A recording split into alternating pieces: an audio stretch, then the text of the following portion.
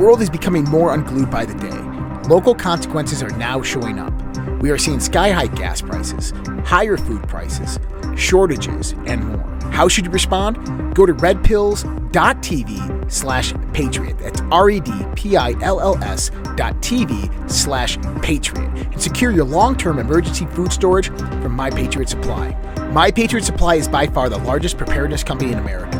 They're in stock and shipping quickly in unmarked boxes to your door. Their emergency food supplies last up to 25 years in storage. When you need it, it'll be there. Lunches, dinners, drinks, and snacks totaling over 2,000 calories a day. Get free shipping on any order over $99. Again, go to redpills.tv/patriot.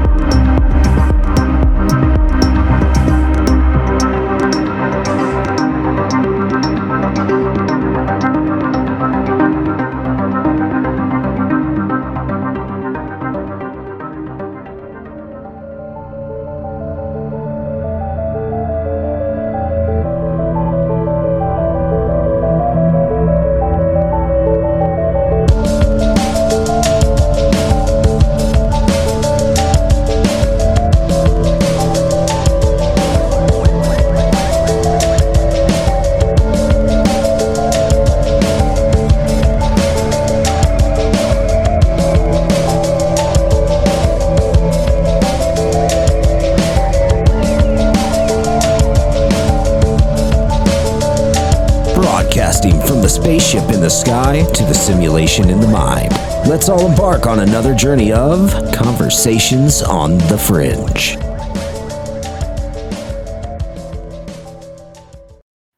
All right. Good morning, good evening, good afternoon, wherever you are in the world. My name is Josh, and welcome to the Red Pill Project's Conversations on the Fringe.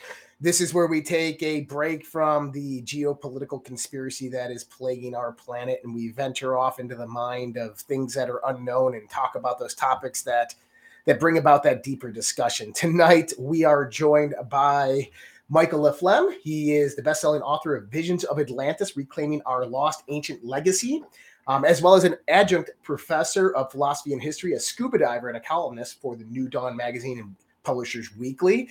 You guys might remember him. He was on Earth Chronicles with myself and David Whitehead, as well as on the DW Truth Warrior podcast. He's been on Coast to Coast AM, Next Level Soul, and many other podcasts. And I'm excited to have him here for the first time on Conversations on the Fringe. Michael, how we doing, man? Hey, thank you for having me, Josh. I appreciate it. I appreciate you being here, man. So, I was listening to a lot of the conversation we had on Earth Chronicles, and, it was just such a good conversation. We talked a lot about Edgar Cayce. We talked about Atlantis. We talked about a lot of things that are happening in the world today. And I find it interesting that a lot of things that are happening in the world today relate to what has happened in our past, what has happened in our ancient past. And kind of what David Whitehead would call this this ancient trauma that we suffered. Right. No, I agree. And even down to the factions that certain channelers, for example, like Edgar Cayce mentioned. He mentioned this kind of broadly speaking division within all three of the Atlantean iterations over a span of about 50,000 years in his timeline. Which would be what he called the children of the law of one, which were this kind of, not perfect, but a kind of unity party centered around the idea that, our goal is spiritual evolution. Although they had members that were not perfect, it wasn't this just purely enlightened council. They were just, human beings that had flaws, but they were set against what he called the Sons of Belial, which were a kind of transhumanist, eugenics, hedonistic group, more akin to, say, certain members of the World Economic Forum today. And it's interesting because when he was writing these, or when he was dictating these trance readings in the 1920s and 30s mainly. Um, he himself was aware that these same forces were building up in the lead up to Hitler's rise to power and totalitarianism in Western Europe leading up to World War II, which he, by the way, correctly predicted all the players that would be aligned against each other in World War II about 6-7 years before the actual war broke out. Um, and he even claimed that a lot of these forces from what he called the Atlantean experience, particularly the third and final destruction around 10,000 BC, the one Plato would have been, responsible for transmitting, although there were two more, were very much likely back in the 20th century, and that souls traveled in groups, in reincarnation groups, and that they actually came back together to replay certain traumas and karmic debts. And so I think it actually is a quite compelling kind of addition, to maybe like a traditional Hegelian dialectical view of history, which is to say that, there's a impersonal spirit of history that kind of moves around the world through world historical figures. And I talk about that a little bit in the book.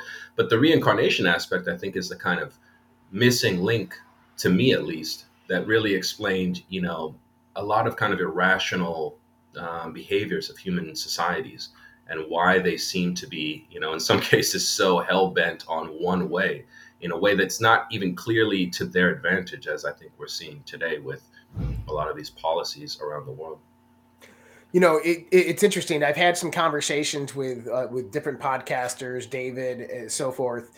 David Icke being one of them, about this idea of the collective conscious, and that the collective conscious manifests various different archetypical expressions, and that as the world progresses, that energy can become imbalanced to where the collective conscious will manifest an opposition to bring everything back in balance. It'll manifest a Hitler. It'll manifest a Stalin. Yes. It'll manifest a Klaus Schwab in order to bring everything back in balance.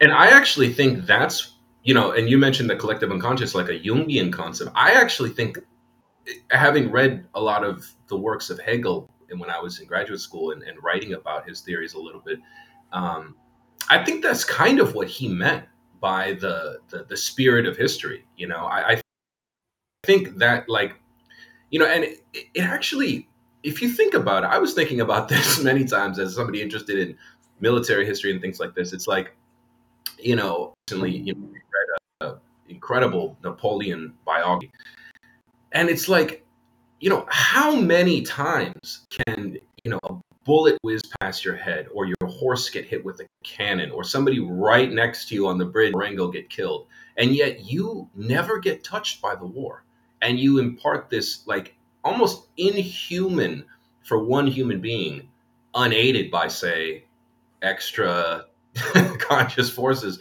You impact history on such a grand scale, whether it be like in his case, again, it's a complicated character, but I think on a positive side, you could say, well, he himself would argue, I extended the virtues of the French Revolution when all the monarchies wanted to just crush it, and obviously it's not that simple, but, to some extent he did. Or Alexander the Great, how many times can a sword or a spear miss you at the Battle of Gaugamela or the Hydaspes River?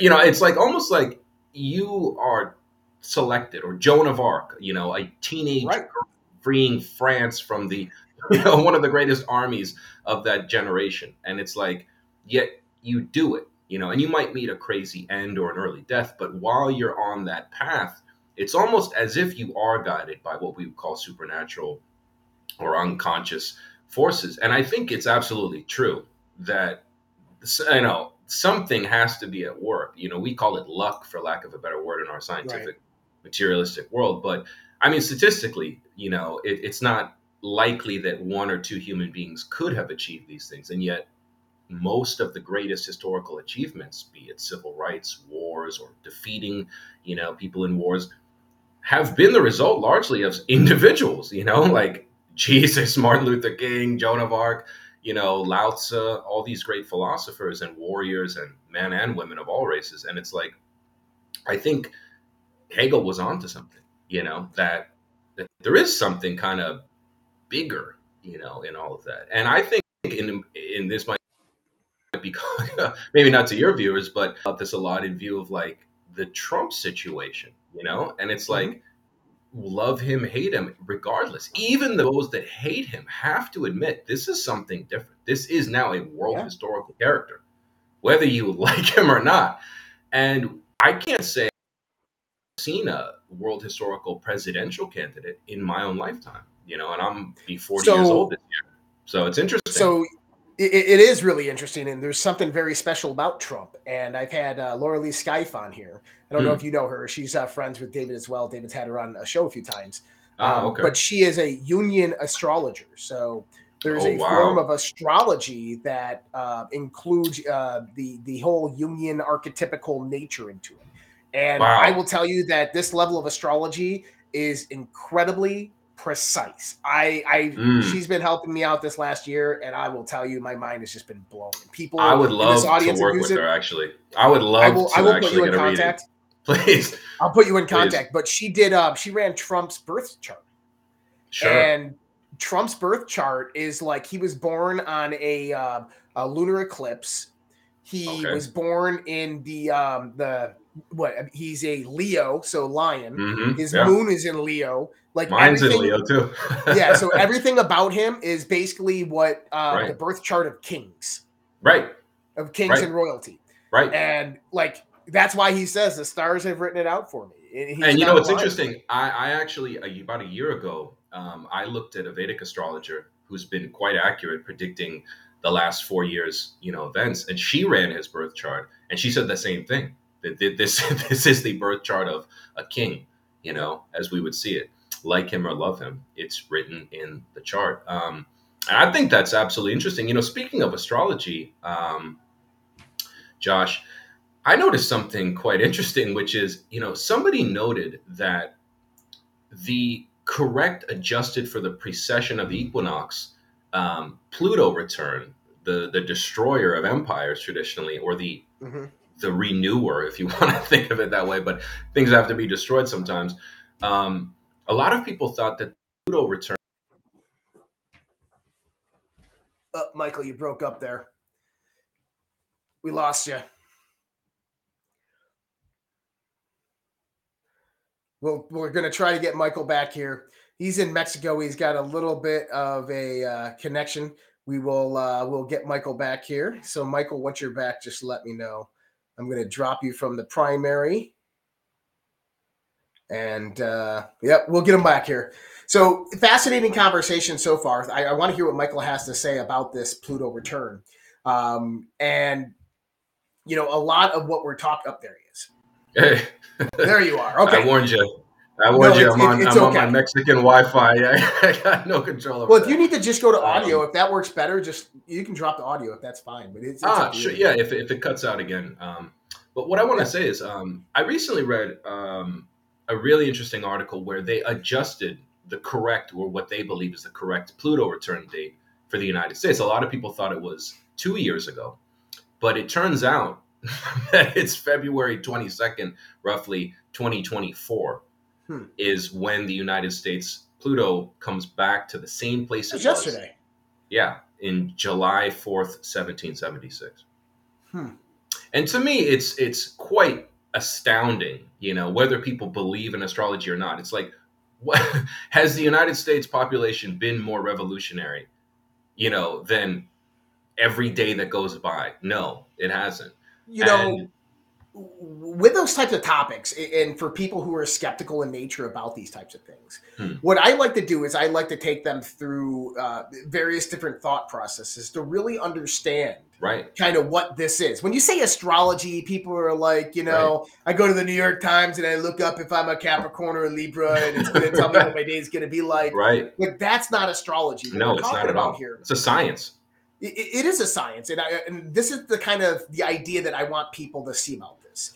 Is imagine for a moment that we exist in an ocean of energy, of Yeah, subtle energy fields, all interacting.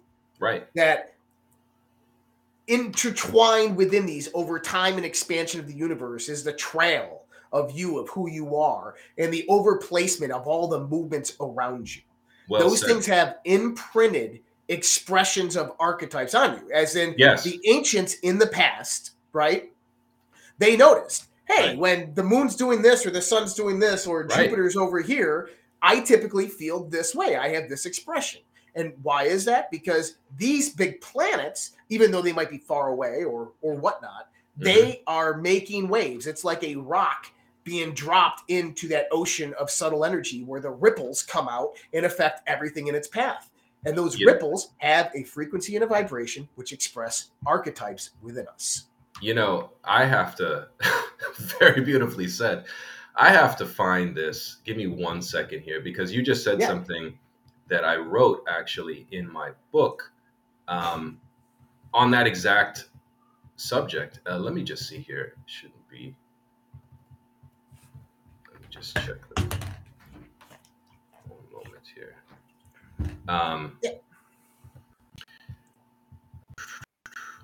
Well, I'll give you a little background here while I'm looking for it. But hey, when I was in Chicago, a friend of mine introduced me to the work. Speaking of subtle planetary emanations, he introduced me to the work of this relatively unknown researcher who his name is Ernest Emery Richards, and he was a professor of physics at the University of Maine. And he had written this unpublished article on like a GeoCities website that he, had published. He had published something he wrote in 1990 that I really recommend people read, called Geometry of Infinite Mind. And, I think he just wrote it for fun as a side note. And it just, out of weird, kind of chance, I ended up finding him. I sent him an email while I was writing this Atlantis book because I was curious about his research.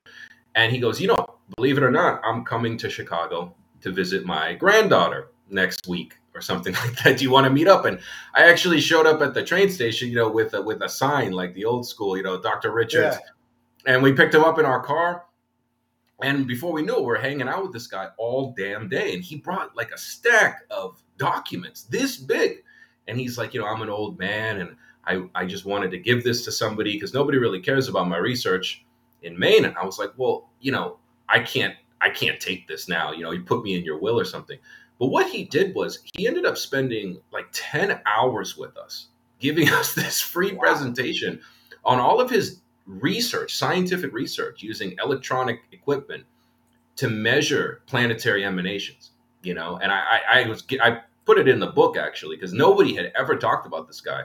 And it actually confirmed so much of what I had suspected from astrology, how astrology actually functions on a material level. And then it also confirmed a lot of what Edgar Cayce said the roles of the planets were, because for Edgar Cayce, he said, every time you go to sleep, your consciousness travels throughout the solar system to different planetary fields and picks up insights from these different planets. That's what Edgar Cayce said.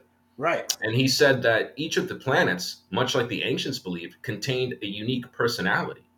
And I even found that in one of Plato's dialogues, I believe in the same ones that he mentioned Atlantis, either Critias or Timaeus, he describes the origin of the universe. And he says, when the planets, there it is. That's a phenomenal article. And I guess in 1990, as a professional teacher, he couldn't, publish that because he would be considered a weirdo. But it's really amazing. I'll publish this on our Substack for everybody out there. I'll tell him he's a good one now. And I'd love to have him on the show. Actually, I'd love to have him on the show. Yeah, I would. I'll ask him. He's an old man now, but I'm going to ask him. He's in a camper somewhere in Maine. I got to track him down. But what he found out was that on a like alpha, theta, gamma frequency range using radio equipment that he built as a physics, like he's an electronics expert, and he found ways to measure this, and actually wrote down the data.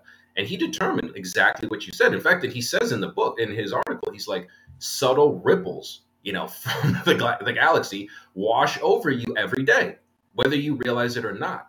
And it has a very strong effect on you, whether you realize it or not. That human consciousness is he would argue, largely determined by planetary emanations, not by, even as much as culture so much, and in terms of a global collective evolution, it's primarily driven by galactic emanations from the Yep. sun or from the planets and their alignments and their conjunctions and things like this.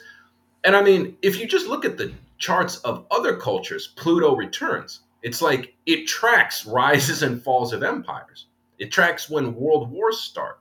It tracks, and it's not just that planet. It's people who are much I gotta more keep on going. I gotta versed look in this up astrology now. can tell Hold you. on. Keep on going. Yeah, but it's amazing how even the planet or planetoid, I guess, K2, how it affects war. As I get more into this Vedic astrology, it's quite interesting. But again, I think it's another tool put in your kind of trick bag to understand the current madness. Because one thing I learned from reading a lot of sources when I was writing this book is that when you have a question like Mhm. the civilization of Atlantis, or you have a question of like the future of the United States, you can't just be a reductionist and say, well, due to economic circumstances, this is going to happen, or well, when the war in Ukraine ends. It's like there are so many like ineffable wild cards that I think people forget, because whether it's intentional, probably institutionally, or if it's just the way the world's going, we have really trended in modernity, at least in the West, towards this. I'm using Marxist in an economic sense, a Marxist interpretation of reality, which is economic fact. Paul Krugman said this, so it's like, but I think people forget that like life is so much more irrationally driven and unpredictable, as you can see from the way that they're treating But wait, Donald Trump. but is it? Well, I So think on an observable level, it's unpredictable. I think you can look at agreed. trends and go, this is more likely than not to happen. But between now and the election, I'm going to be honest with you, anyone that tells you they know is full of shit. I got Because a it's pretty fucking good idea. I got a pretty good right. idea. You We've do. been pretty accurate. You probably of all people have been But the most accurate. I'm a pearl stringer, But right? I think That's my gift.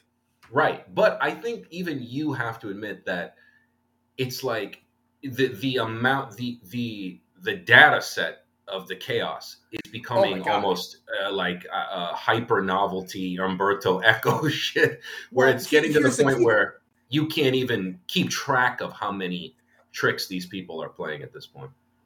Right, but here's the beautiful thing about that, and this is something that I've researched and studied for a long time. And it goes into what we're just talking about with the subtle energy fields and all of this stuff. Mm-hmm. I studied the occult and the mysteries for a very long time, 20 Right. plus 30 years, right? Wow. And just dabbled here, dabbled there. I would get into various different philosophies, and I started noticing patterns, because that's what I do. I notice patterns.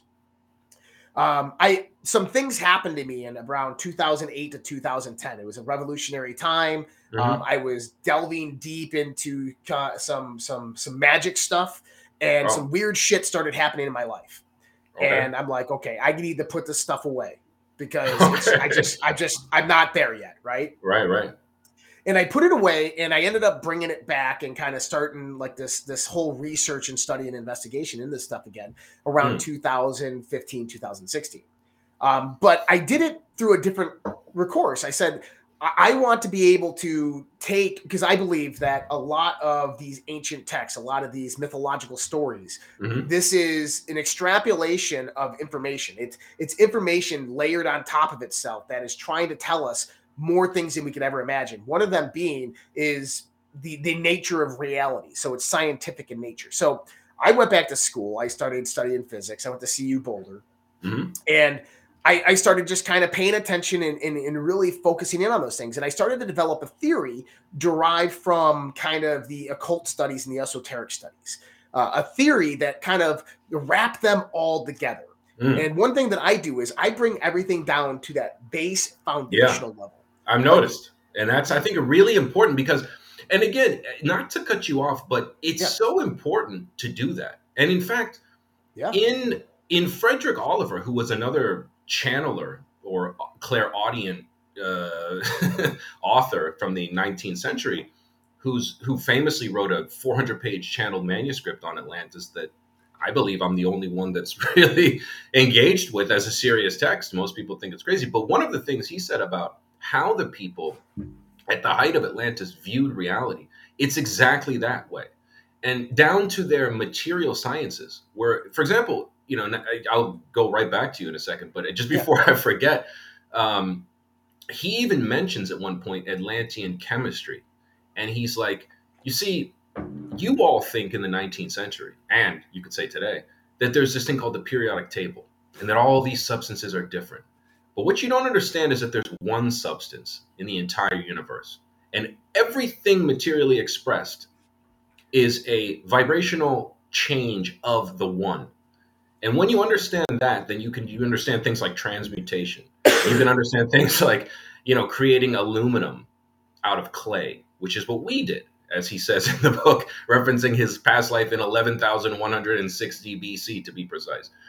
And I think that's also what Casey said, is that the children of the law of one, not the new age law of one that came out Hmm.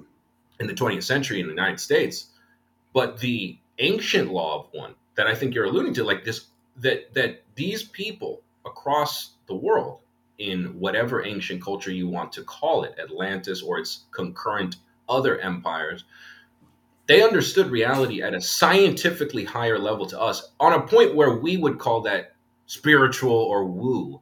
But to Right. them, they would look at us just like little children playing with a, erector set, thinking that Agreed. material Damn. material science can explain all of reality, or that inanimate matter generates consciousness, instead of the other way around, which is that consciousness is primary and it generates material science, You know, or you know how I material evidence. describe you know how I describe modern science or modern day physics, quantum theory?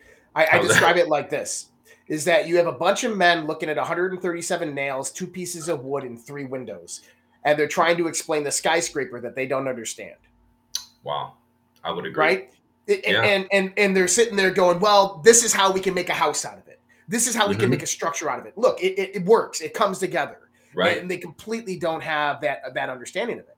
And Right. that's why I like to break things down to the basic components. So I started asking myself questions. I said, what is one thing that everything in the entire universe does consistently? What is the one thing? It doesn't matter if it's the cosmological, the macro, the Right. molecular, the quantum, the subquantum, on the plane. What is the one thing Right. that always happens? And that really comes down to this, is that there's always a transference of energy. Is Yeah. that our universe is a system of energy exchange. I call it the You- principle of exchange. that's at the most fundamental level. I don't even see how that's disputable. That's right. down It to doesn't down matter. to string theory, down to everything is vibrating. And Yeah. it's really interesting. I'll maybe say it here for the first time, just because I've only told this to a few friends of mine, but I always am interested in etymology. And I was thinking about a similar thing as you a couple months ago, and it dawned on me that there might even be a clue in Cartesian philosophy, where Descartes famously, cogito ergo sum, but also he said, he calls physical reality extension. He's like, for something to be real, it must have extension. And if you think about it, X in Greeks means from. And then, so from tension. So everything comes from tension, which to me almost was like maybe he was subconsciously talking about the fact that at the, most subatomic particle level we can measure today, everything is vibrating. Nothing is Mm. static. It's like the universe is going through, like what Cliff High would say is a refresh rate of the trillions, just like a computer. And we've had to create technology to almost retrospectively understand nature. And I think that lends itself to a lot of these kind of silly, cartoonish ideas of, what if the universe is a simulation? It's like, what if your simulation is a simulation? And what if the universe predated your creation of computers? It's quite arrogant. Well, the computer's a PC. It's like, I'm pretty sure it's a little more sophisticated than that, you know? I think we have it Well, backwards, and we just can't see that sometimes. we have it absolutely backwards. So when I was at CU Boulder, one of the classes that I was in, I think it was one of the quantum theory classes I was in, third year physics.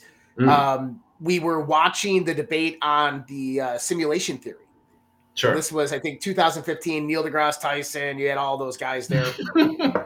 And it was a joke. And I Yeah. kind of, they were asking questions after the whole conference. And I stood up and I said, I don't think those guys can even comprehend the reality of the question was posed. And my professor said, Mm, well, what do you mean?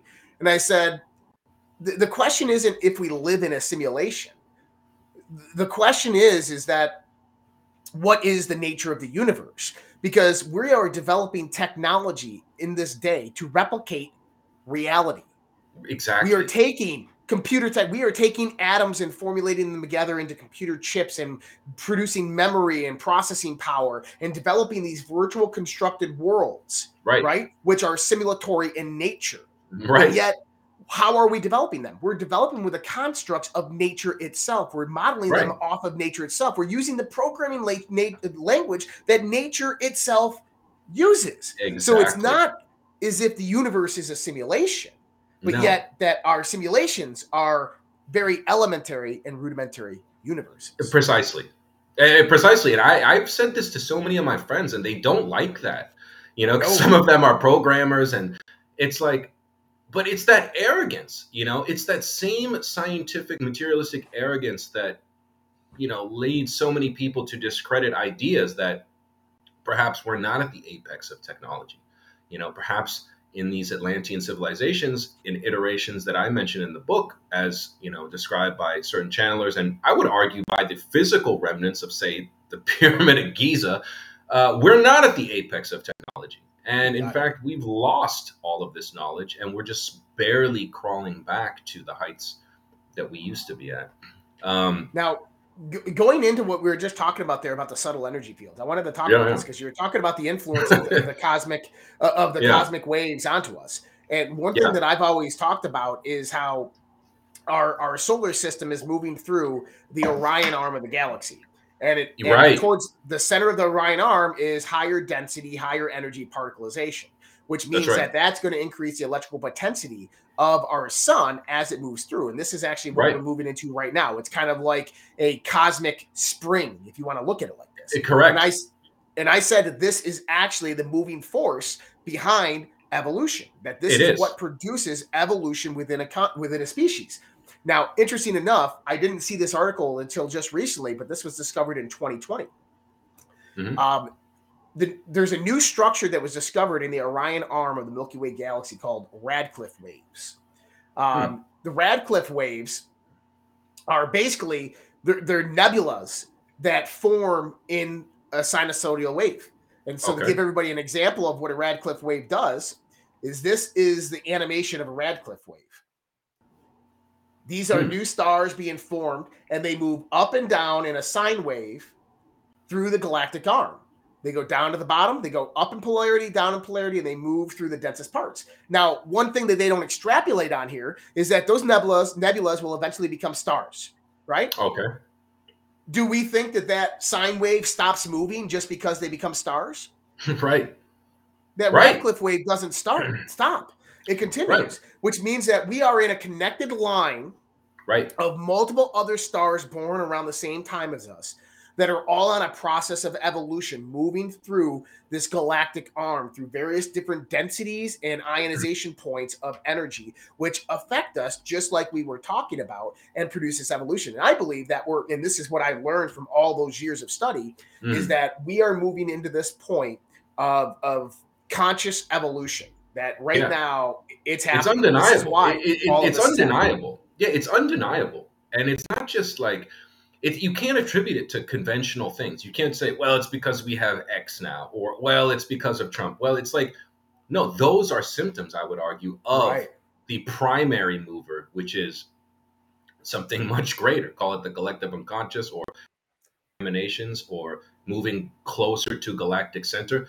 And some researchers have proposed that during that 25,800 year precessional cycle, that indeed that if you look at the path of the Earth in respect to galactic center, where a lot of these emanations come from that drive evolution.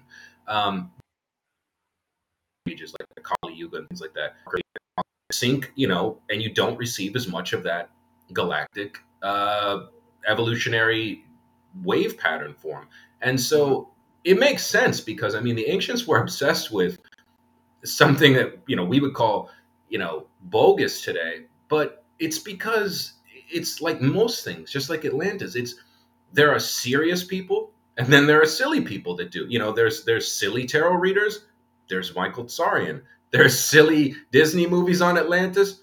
There's, my book, Ignatius Donnelly's book, Rudolf Steiner's book, Michel de Montaigne's critique of other people. It's like, so you always have to look at the best and the most kind of sophisticated form of something before you just make fun of it. Like before you say, oh, you believe in tarot, it's like, well, what do you know about tarot? Why don't you talk to somebody that's studied the tarot for 20 years and they'll explain to you how it's a reflection of archetypes that were encoded, not just Six of Swords, then you're going to break up with your girlfriend. Right. So there's levels to all sorts of things. And you mentioned yourself, like, you can get your tropical zodiac and open the, like my grandmother used to do all the time. She always did your horoscope. She'd send me newspaper clippings in grad school. Oh, it's going to be bad for Cancer this month. Be careful. Play the lotto today. Yeah, and she was a very innocent, 90-year-old woman. But, I think in a weird way, though, she was not silly because she recognized certain patterns in her own life. But, for her, she didn't have access to a lot of the things we have today. She comes from a different world. And she would say, it's a bad month, or it's your lucky month for Cancer. And I'd say, the New York Times always tells me I'm going to be rich this month. And I didn't get it yet. But when you look into, like, say, Vedic astrology or sidereal astrology, and, you listen to a 5-hour lecture on a person who, from India, who's like, look, we use this here. We actually, many people claim that a lot of Indian politicians make moves based on Vedic astrology to this day. And I think it's kind of silly to think, I know Ronald Reagan used an astrologer. I forget her name. What's her name? Elizabeth Clare Prophet, I think he used for something, psychic. And I'm sure Trump uses psychics. And I'm sure Vladimir Putin uses, I'm sure most world leaders, I'm sure Jamie Dimon has a psychic. I wouldn't even bat an eye. Because if you look at the client log, for example, of Edgar Cayce, he was getting visited by top executives from Henry Ford. He was getting visited by, arguably, it's not clear because the name was redacted, but you can deduce that Nikola Tesla got a past life reading from Edgar Cayce. Woodrow Wilson got a past life reading from Edgar Cayce. Other oil prospectors, the people looking for the Lusitania asked Edgar Cayce. Amelia Earhart's husband did a trance reading. Where's my, wife? What happened to her? And Edgar Cayce, I put that reading in the book because I had never seen anybody talk about it. Because I wanted to show people, look, this isn't just some fringe thing. Like the New York Times wrote articles about the miracle worker, in Kentucky that can heal people in his sleep, but when he's awake, he doesn't know anything. And they sent 5 doctors to debunk him, and nobody could do it. And he was a very religious man. He was a devoutly religious Baptist, and his own trance readings contradicted a lot of his orthodox beliefs, like reincarnation and pushing the timeline back of humanity in the 1930s. Most people didn't think humanity was 300,000 years old. Professional anthropologists didn't think that in 1932. Edgar Cayce did, though, or his source that he channeled said that. And he had to come to grips with that, just like he had to come to grips with who he was in a past life, which is one of the most fascinating arcs of, I think, the book, which is that, he ends up being a very important person from the Atlantean exile or exodus in 10,500 BC, a few centuries before the final destruction, to Giza, according to Cayce, to build the Great Pyramid as a final redoubt for the coming catastrophe and to preserve knowledge, but also as a technology. And Cayce played a big role in that as this former figure called Rata, who was this strange priest from the Caucasus Mountains who came down to Egypt, intermixed with the indigenous Egyptian people. And then at that same time, you had an influx of Atlanteans coming in to create this multicultural 10,500 BC Egyptian experience, which Casey said was one of the most important experiences in the human collective consciousness, because it was the sole kind of intact remnant of the previous Atlantean empire that was about to be destroyed.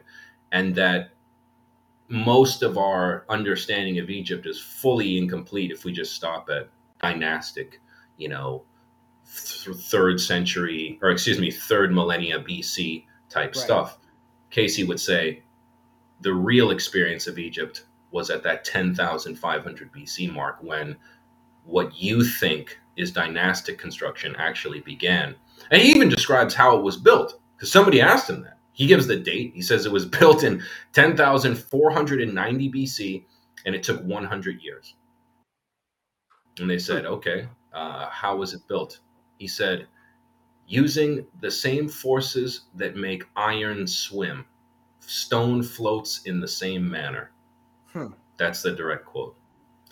And what's interesting is that that's not an arbitrary date, 10,490 to 10,390, because that's the exact window Robert Bauval discovered in the 80s, looking at an overhead view of the three pyramids of Giza. Constellation Orion would have been a perfect match with those pyramids, was 10,450 plus or minus 50 years, is what Bauval said. And that flat earthers, and Bauval said that. Up. Right. And I don't know if you know, flat earthers still think it's lined up. Well, I mean, they think a lot of things. And you know, the thing is, look, I had a friend who I would argue was just as smart as you or me. You know, I really mean this sincerely. I'm still friends with him. But he would debate me. We'd go play pool and drink every Saturday. And I swear to God, I probably spent more time listening to flat earth theories from this man, who's an extremely intelligent person, but he was just so wedded to this idea that I kind of just had to say, look, like we just agree to disagree. And I actually don't even give a shit. I just want to play pool, you know, But he'd always be like, is this pool table moving?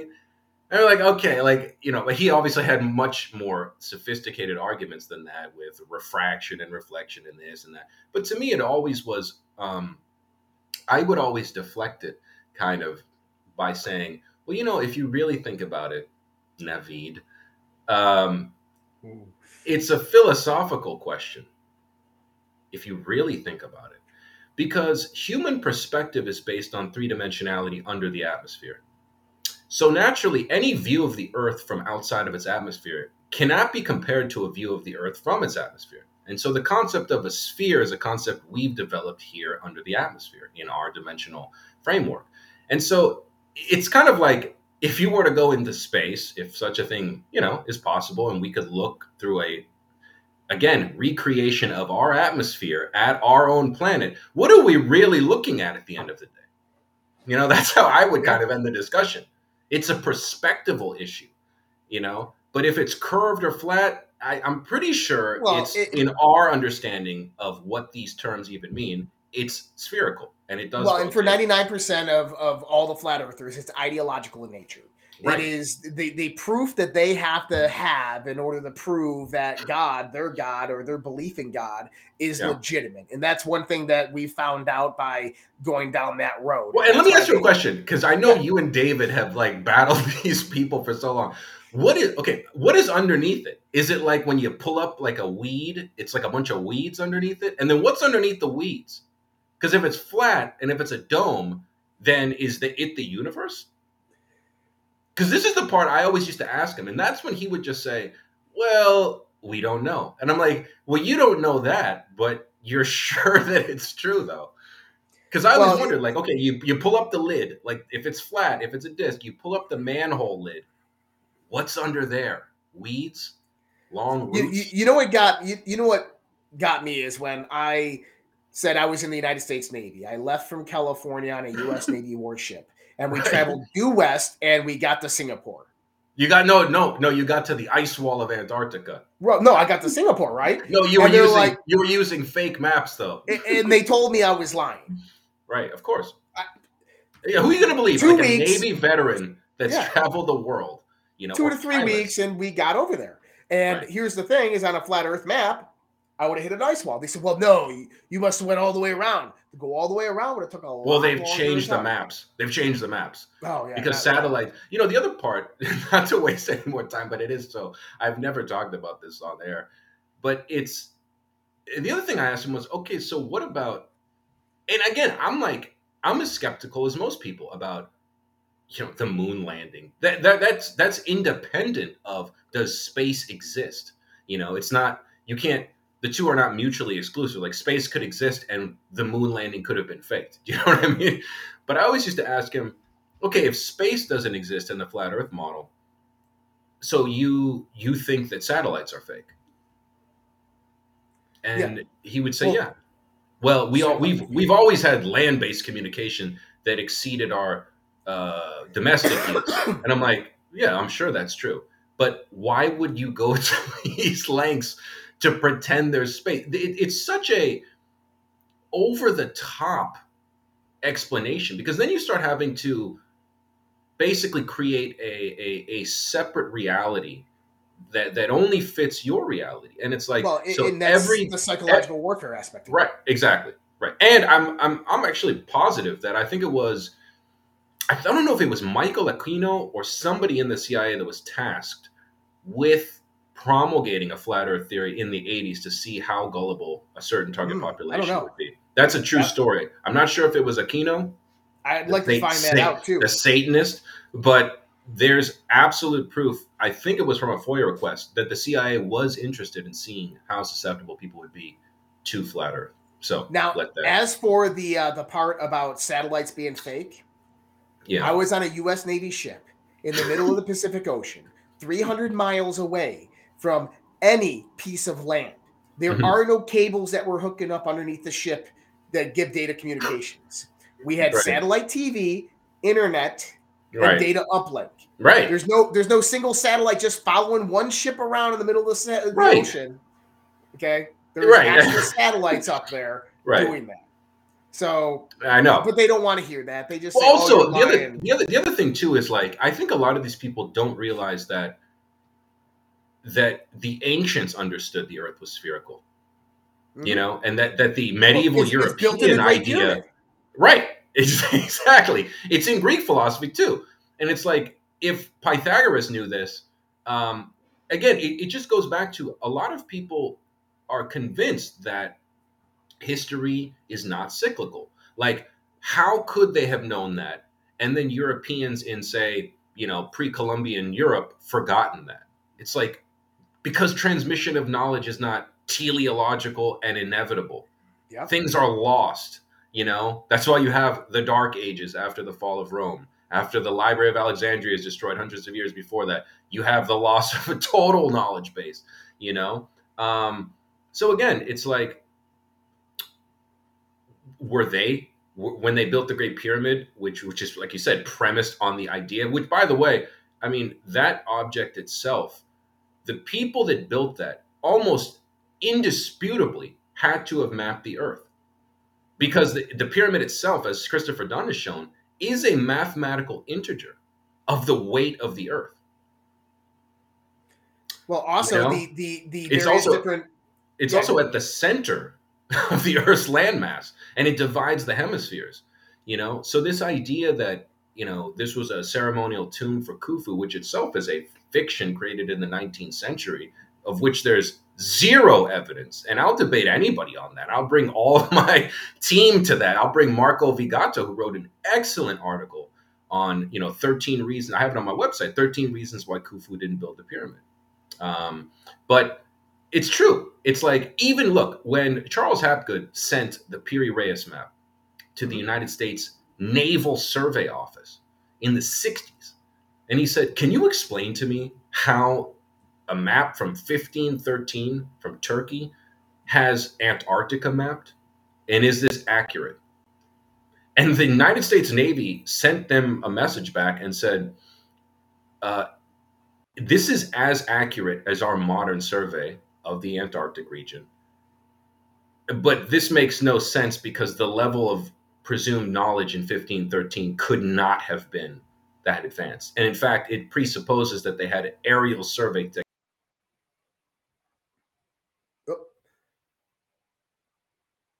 Lost you real quick there, Michael. Just let me know when you're back.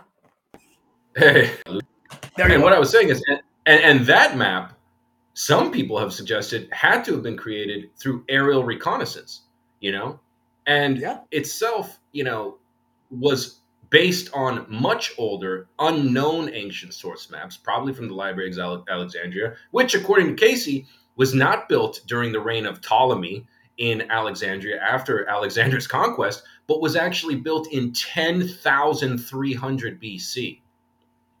If you can believe that. And so Edgar Casey said that library is over 12,000 years old.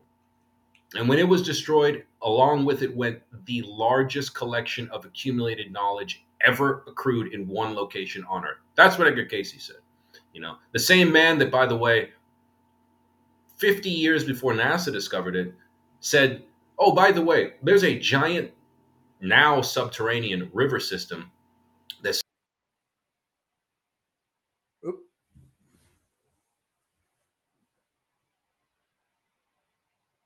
Did we lose him? Hey. Shoddy. Hey, sorry about that. No, it's all good, man. We're almost done. But I was going to say, the other thing, that Edgar Casey said just before we move on here, is let's look at things he actually did get right. Like in 1932, he said, that same year, he said the pyramid's 10,500 BC, roughly years old. He said, look, a lot of people don't know that there used to be an enormous river system that had its headwaters near the Red Sea that traversed Central Africa and emptied into the Atlantic Ocean on the Congo end of the country. He said this in 1932. His stenographer just wrote it down. Well, as I show in the book, in 1986, Science Magazine Journal publishes an article. Hey, we just discovered using satellite imaging radar, space shuttle imaging radar, a giant subterranean river system as big as the Amazon, with its headwaters at the Red Sea that empties into the Bight of Benin near the Congo end of Africa. And it's like, okay, like that's a lucky guess. That's a really lucky guess if all of this is just make-believe. And as I show in the book, I didn't cite this excellent book that I ended up reading after I published my book by Stephen Schwartz called The Secret Vaults of Time from the 70s. And he uses basically accounts from other psychics to show how archaeologists going back into the early 20th century have used archaeologists to find mundane things, like, hey, we're looking for this old chapel. And they get a remote viewer or a clairvoyant priest or a village elder. And he says, you're looking for this, Mayan temple or this relic? It's here. And he documents this in this book. And it's like, and he himself is, trained in remote viewing with the team. He runs the Mobius Institute. And he's told me, and in personal communications and through his recent books, that like he's used remote viewers to find shipwrecks, from contemporary times in the Bahamas and things like this. So this idea that this is not possible is just, that's simply false. The CIA knew it was possible with Operation Stargate. The Soviet Union knew it was possible because both of them were spying on secure military facilities using non-local remote viewing. So, well, we've had Lynn Buchanan on multiple times. Oh wow, Lynn's awesome. I've read his book. I love his book. Actually, tell him if you see him that the book he wrote, I forget the name off the top of my head, but that was the first book I ever read in my life 7 years ago on remote viewing. It's got a purple cover, and it really changed. The Seventh Sense. I still have it somewhere on the bookshelf. I found that book at a library, a bookstore, and it's probably why I incorporated, to be honest with you, clairvoyance into my book. Because I was just going to write a standard history of Atlantis. And I was like, I can't do that without these other sources because they're so compelling. But I need to prove to the reader that there is a scientific basis in non-local remote viewing. And actually, it was Lynn Buchanan's book, The Seventh Sense, that put me over the top. Where I remember my girlfriend was like, are you crazy now? And I'm like, Read the damn book. I mean, look, he's doing it. I'm not crazy. And then we watched some documentaries with him in it, and she was Yeah. like, "I have no goddamn idea. Like, this is real. Yes, So this is real." this is something that's interesting because you go to the Perry Reese maps, you go to kind of the whole Tataria aspect of things, Hmm. right?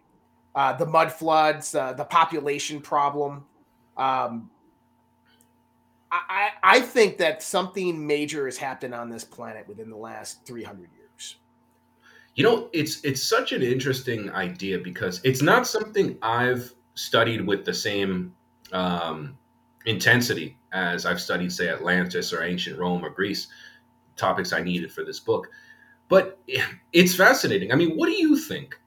Since you've studied this much more than me, like, what do you think? Because I respect your opinion. I know that just like with Yeah. Atlantis or anything, there's a lot of grifters out there, like on that same flat Earth tip, where everything is a Tartarian ancient electrical conducting building. But what do you think about just say what would have been one of the catastrophes, and what do you think precipitated it? So the Black Plague. I think Okay. this is a prime example. Mm, If you go to the French catacombs, right? you're right. I've been there.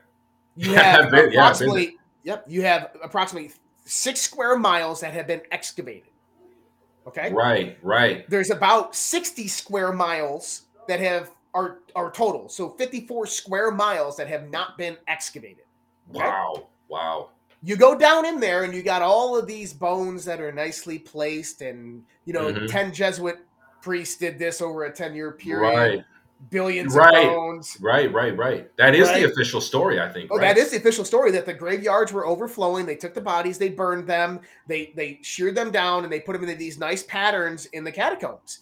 Well, here's the thing: is if you start looking at how many bones are down, Mm, and you do the math, 6 square miles, okay, right.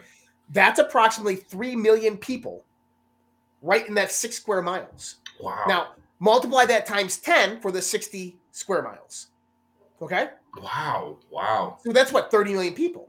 What was the population of Right. Europe during Right. that time? Right. 3 million people. Population of Europe. Population of France was 300,000. Not even in a 10-year period can you have 3 million people, especially with a death rate of 60%. The numbers don't add So up. what? Something That's fascinating. happened. What do you think that was then? So, well, here's another part of this. At the turn of the 20th century, in the population of the world was estimated to be 1 billion. Okay? Right. Yeah, that Okay. makes sense. From 1900 to 1960, we had World War One, World War Two, the Spanish flu. We had the Hmm. rise of communism, Right. Maoism, right? Yeah. Chairman Mao. Over a 500,000 people died just from that alone. Now, Hmm. if you take into account mathematically 1 billion people at the beginning of 1900 Hmm. and an 8 billion population today, that means that every person that survived from 1900 to current day would have to have had 8 children, and those children had 8 children, and those children had 8 children, and those No. children had eight Right. children. Right. The No. math doesn't add up. No. It's now that you mentioned that, I've always, even from a long time ago, been extremely suspected, like extremely suspect of quote unquote global census data, because the same people that are pushing to depopulate the planet and climate change horseshit, these are the same people at the end of the day who are responsible for these numbers. Yeah. And I find that extremely questionable that the people that have lied to you about everything would be magically telling you the truth. Um, but that thing about the catacombs is really interesting because it's like you have the physical evidence, You do. and yet there's no good explanation for that. So that's a really fascinating thing. I'm gonna actually have to look into that one more. Well, then go in, and so in a lot of Tatarian people talk about the world fairs. Um, Yes, I have looked at that actually. go to the literature of the times. Let me ask you this: you talk about the literature of the times. Hmm. Mark Twain, right? Right. You have shit, Little Orphan Annie. They're Yeah. all Right. talking about orphans. Where Right. the fuck are all the parents? How come all the literature from 1860 to the early 1900s are talking about all influx of orphanages overflowing with kids? Right. We're the The orphan parents. trains. Hmm. We're the parents. You know, the catacomb thing, it reminded me because I was not aware of that number. And once I was made aware by a person I trust, you don't have to really sell me that that's a wildly different discrepancy than one, I wasn't aware of that. But I think it's interesting because it reminded me of my colleague, Alexander Cheskevich, great writer. And he actually published a book the same month or around the same month I did that was so similar to mine that we found each other. And I was like, have you been like reading my email or like have I been reading your notes in Polish or something like this? But we ended up being friends. And I cited a statistic he put in his book, Deja Vu, which is this hilarious discrepancy between the number of blocks in the Great Pyramid of Giza, 2.3 million, each weighing at least 2 tons, which I don't think most people realize that. Like almost 2.3 million SUVs had to be stacked, if you think about that. Yeah. And I think most people have just no idea that it's that number. I think most people think, it's like a couple thousand blocks and you never see the whole big picture. But it's like, no, go find a parking garage and count the cars. And then 2.3 million of those SUVs had to be moved. In precision across potentially hundreds of miles of region. Now, what he mentioned was, let's just pretend that could be achieved using non-technological means, which we've never demonstrated it could be. But let's just pretend they're really strong, workers that work out all the time and can deadlift thousands of pounds, right?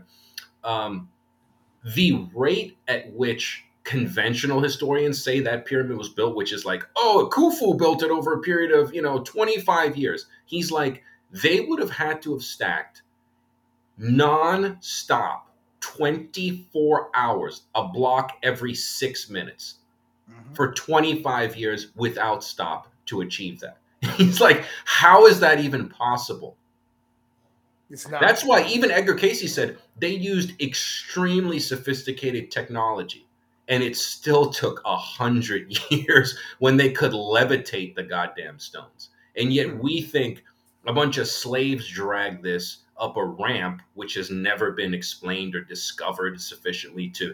And by the way, Graham Hancock already proved that the slope and size of the ramp would have had to have exceeded the Great Pyramid in construction. So what then? Well, we just need another ramp to build the ramp to build the ramp, and then you go into an argument ad absurdum.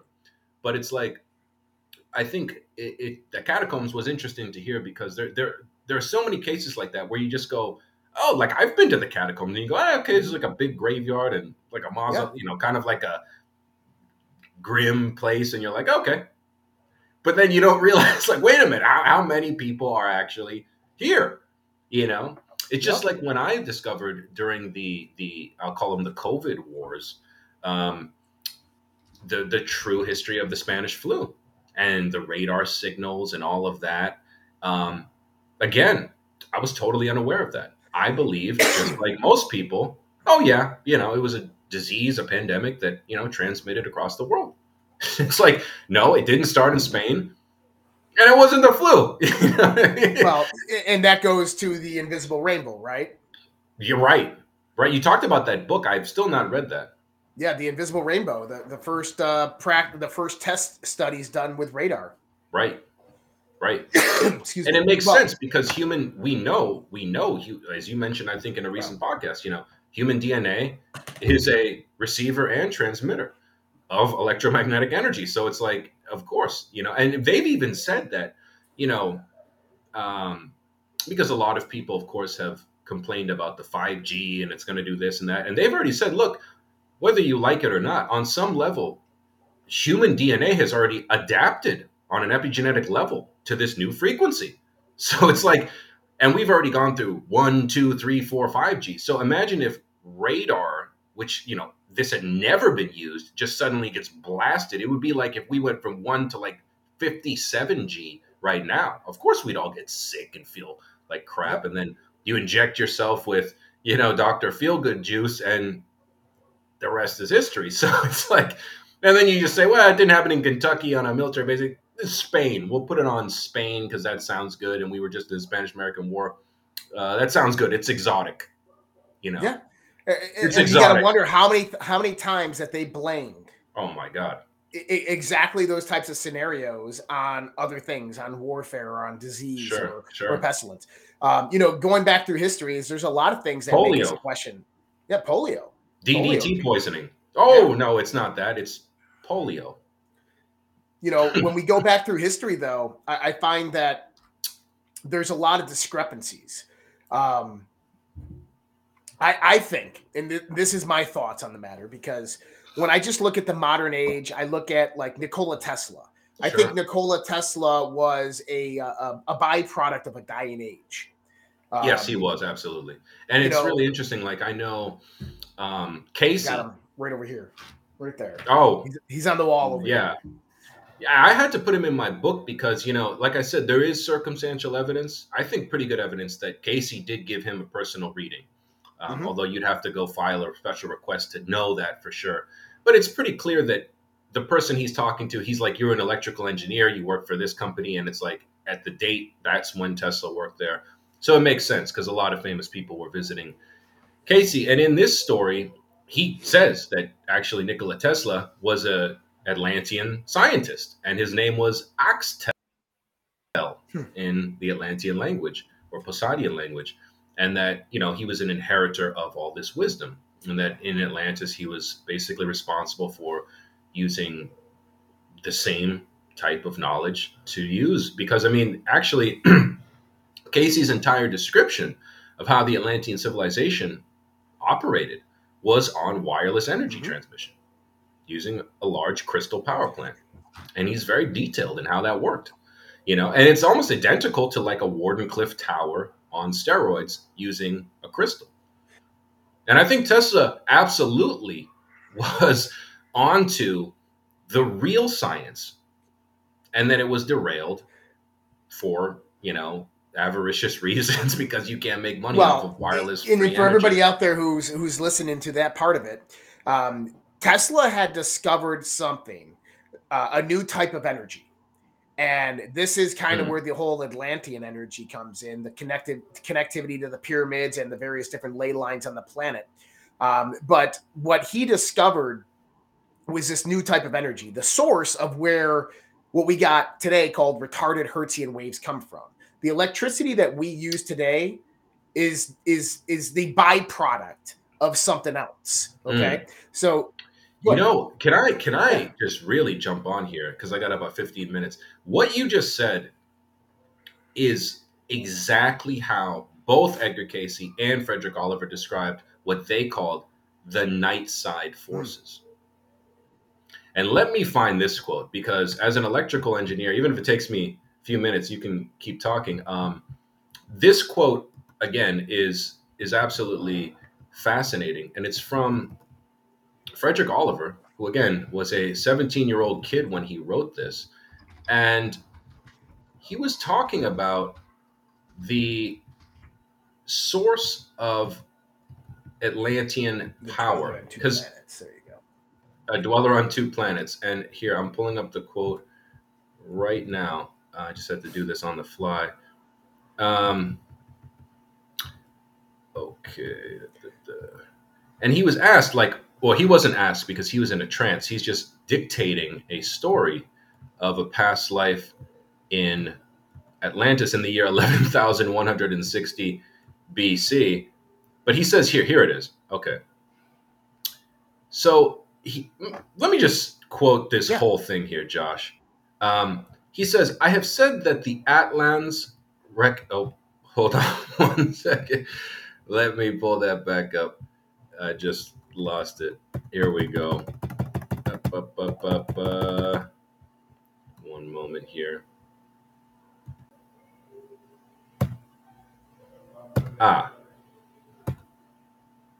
Okay.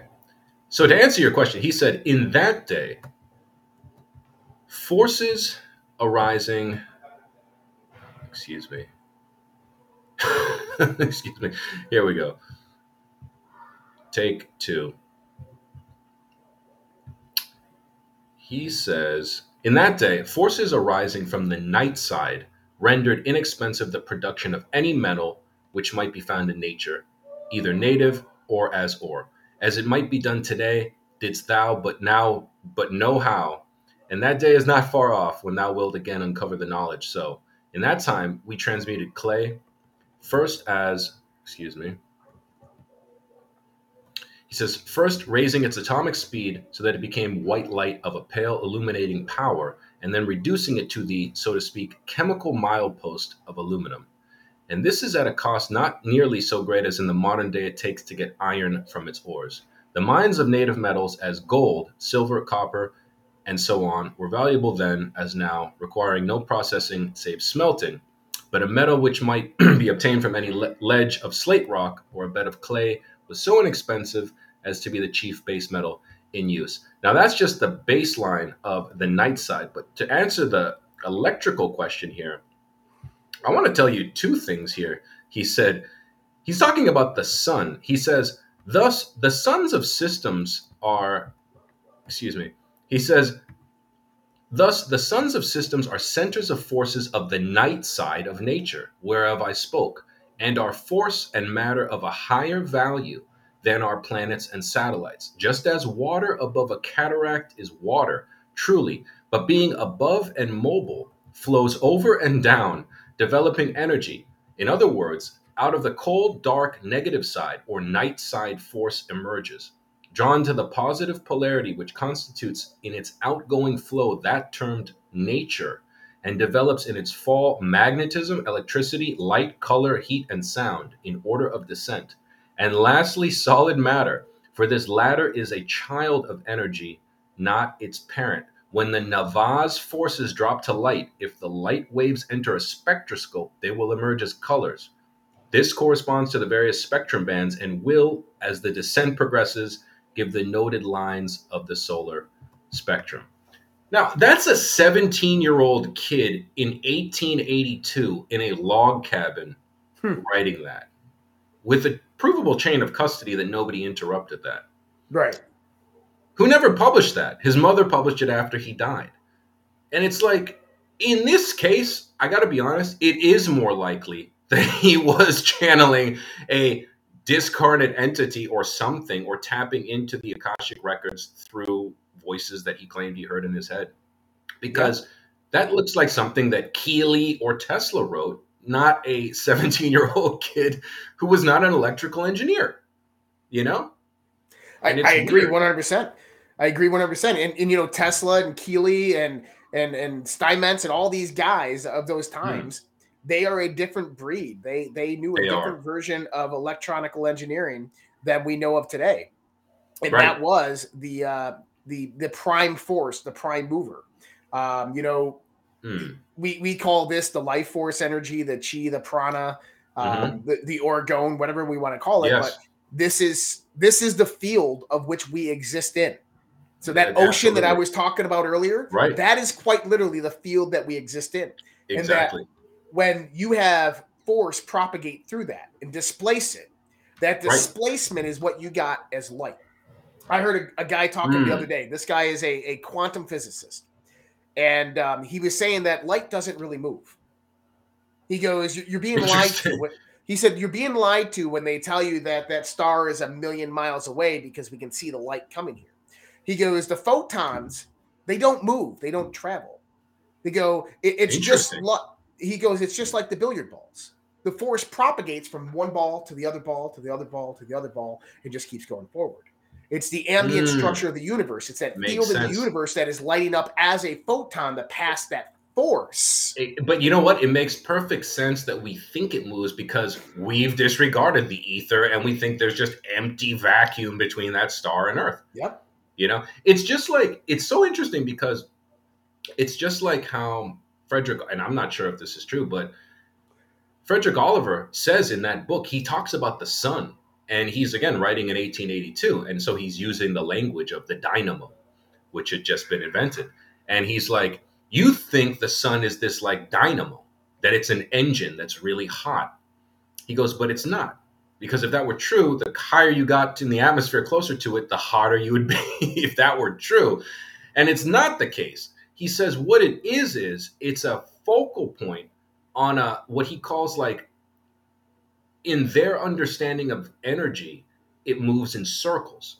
And he says at the point where the positive loop hits the night side part, he's like, you get things like this, like distortion field that's like in between, and anything could happen. And he's like, that's what the sun is on a grander level, that it's a portal through which another source's energy comes through. And that's why in his science, the sun, and I'm sure why in so many solar cults, the sun was God. You know, it was the prime evolutionary life-giving source, because they didn't just see it as this like, you know, a heat lamp that you put the burger under at McDonald's like we think of it. It was a thing that we, because of the structure of our atmosphere, we see it that way through our atmosphere, you know. Right. But if we you were see to the view nails, sun the from screws, and the 3 boards in the window. Exactly. And so we assume that, oh, if you get closer to the sun in space, it's going to get really hot. And then it's like, how do we know that though? Because we're measuring it from the under the Earth's canopy, you know? Yep. So it's like, I think these topics, you know, like I always used to tell people, and again, this is no disrespect to anybody who's from Abrahamic faith, but I always used to tell people, like, you think it's silly that people worship a physical object that everyone in the world could see, that makes you feel warm and grows food, and if it doesn't come out, everything dies. You think that's silly, and yet, who do you worship? Right. And again, it's not to make fun of them, but it's like, you cannot universally prove Yahweh or Allah exist to people that do not believe that. But an atheist and a Christian can both sit outside and, unless they're delusional, go, okay, I both see the sun. I feel it. You know what I mean? So I think it's like, again, it's that arrogance we have of all these silly sun worshipers. Why, they're just primitive. You know, we're sophisticated. We believe in invisible spirits. And it's like, I don't even think we look at things on a basic childlike level. Because if we did, we would see, you know, we're quite silly and superstitious in many ways. And perhaps these people, like Frederick Oliver was, I keep saying was asked, Casey was asked, but Oliver, I put it in the book in the 3rd chapter, like his whole definition of what religion was like in the final iteration of the island of Poseid in the Atlantean Empire, where he lived, he claimed. And he's like, look, we didn't recognize any kind of God save Incal. And Incal. Hold on, you broke up there, buddy.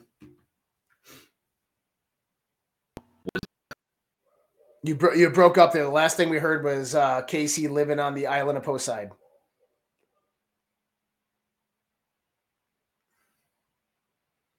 We'll get him back here in 1 second. Do. All right, come on. Let's get that Wi-Fi cranking up. Everybody send those good thoughts over to Michael. Get that Wi-Fi boosted. Help me out here. All right, so the island of Poseid. The island of Poseid. I got that booster on order. Don't worry. All right. But right. So he said, "Look, we didn't recognize any kind of spiritual God." He goes, "We were quite practical people. We understood God was Incal, or what you would call the sun. All things under Incal made sense." Interesting. You see? Breaking up again there, Michael. Hello. Hey, John, I'm sorry. Yep, there you go. You're back. Hey. Wow, I'm really sorry about this. No, it's okay. It's okay. But anyway,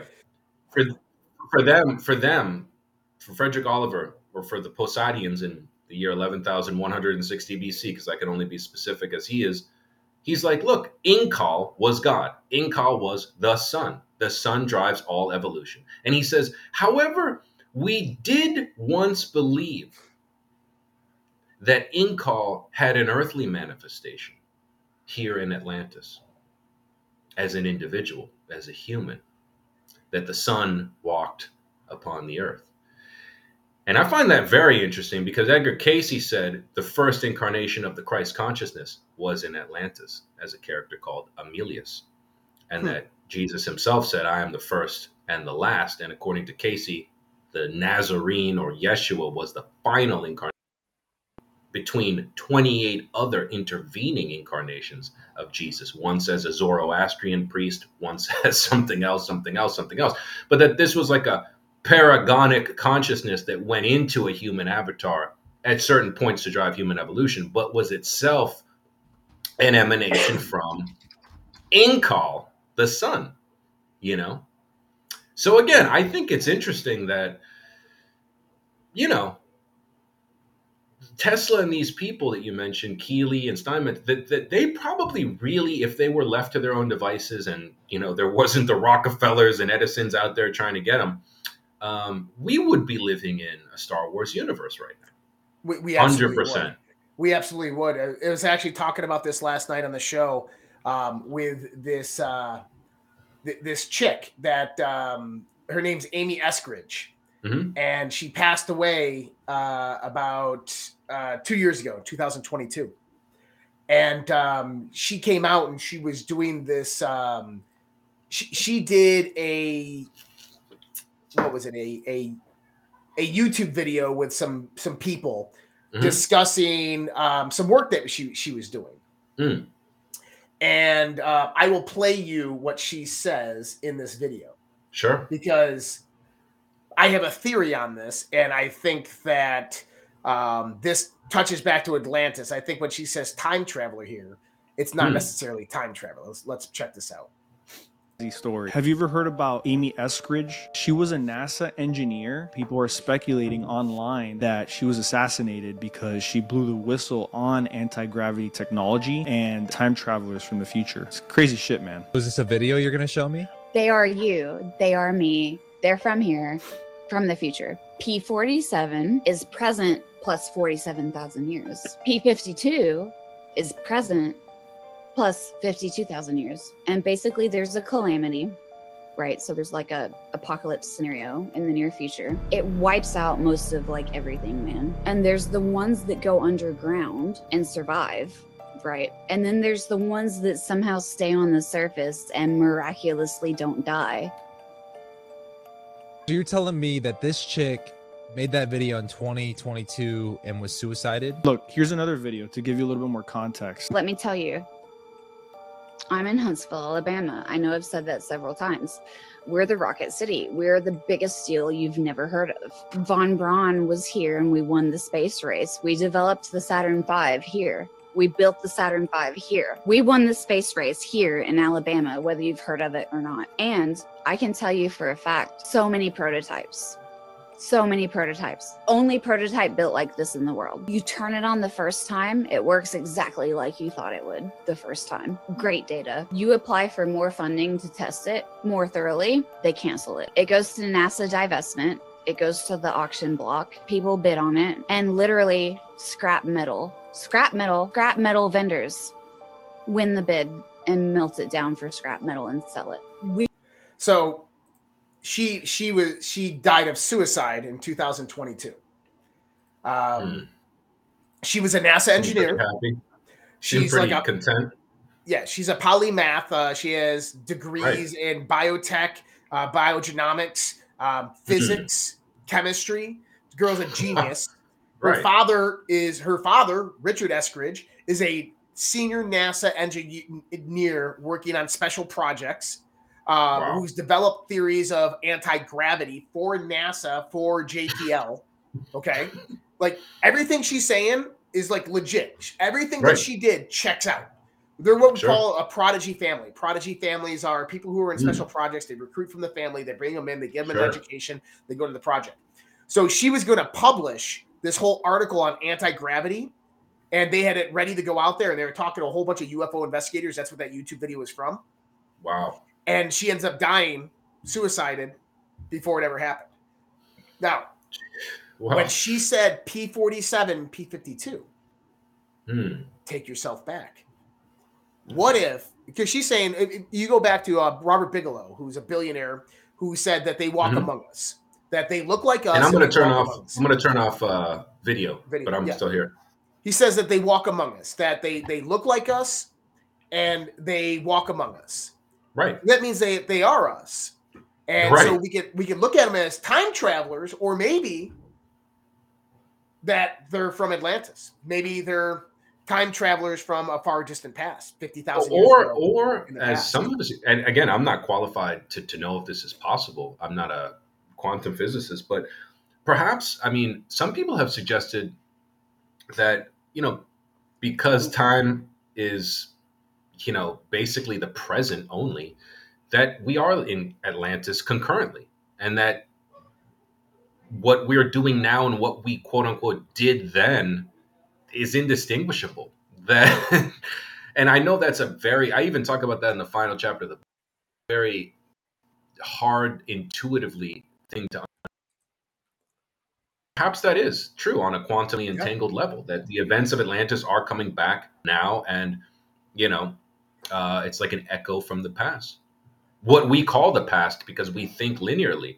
But I don't know. I don't think anything is off the table. I certainly know that, I mean, as Grush and many others before Grush, Leonard Stringfield in the 70s knew this. They've got technology that the guys at Skunkworks in the 80s said everything you see in Star Trek we can do. Mm-hmm. Everything. Materialize matter, in a replicator, cloak a starship, build a starship, interstellar travel. We can do all of that in the 80s. So God only knows, Josh, what they got today. 100%. Michael, it's been a pleasure. I know you got to get going. Guys, you can visit him at michaelleflem.com. My mod is putting those links out there right now. Appreciate you. Oh, thank you. Putting those links out there. It's also in the description where you guys can find that. Michael, always a pleasure. Much appreciated for you coming on. Can't wait to have you back, my friend. No, and thank you, Josh. I got to say, during the bleakest times back in the beginning of, I want to say spring of 2020, I got to thank you and your show, because I think if I didn't have somebody at least that was aware of from the jump what the hell was going on, I truly would have thought, living in Chicago in a 100% woke high rise, that I was going crazy. So I've always wanted to tell you that the work you did, and then the work also that many others that I later discovered did, I think is so helpful, because I don't think enough people really understand that there are very few people who have the training and wherewithal to and not the ideological bias to actually distill this much shit that's going on in the world. And I think Josh, you're one of those people. So I really appreciate the work you do, especially on foreign policy, which is my specialty from grad school.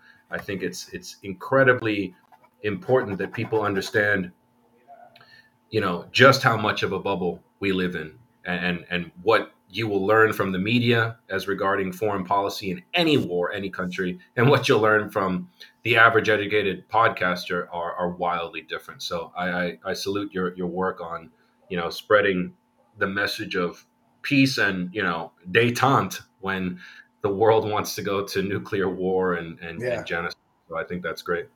I appreciate the kind words, my friend. You're welcome back anytime. We'll talk.